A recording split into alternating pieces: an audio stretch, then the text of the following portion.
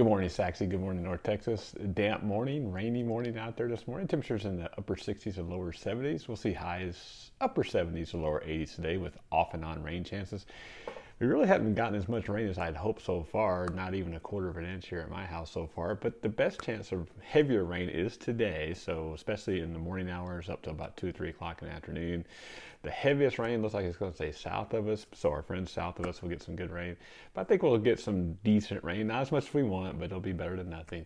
And then chances of rain will be going on into the weekend. It'll start to taper off a little bit, and then, like I said yesterday, early next week we'll see temperatures in the upper 80s, lower 90s, and then rain chances will return Tuesday, Wednesday. So even if we don't get a lot of rain this time, we got a better chance to get some rain next week. So the pattern is changing, that's for sure.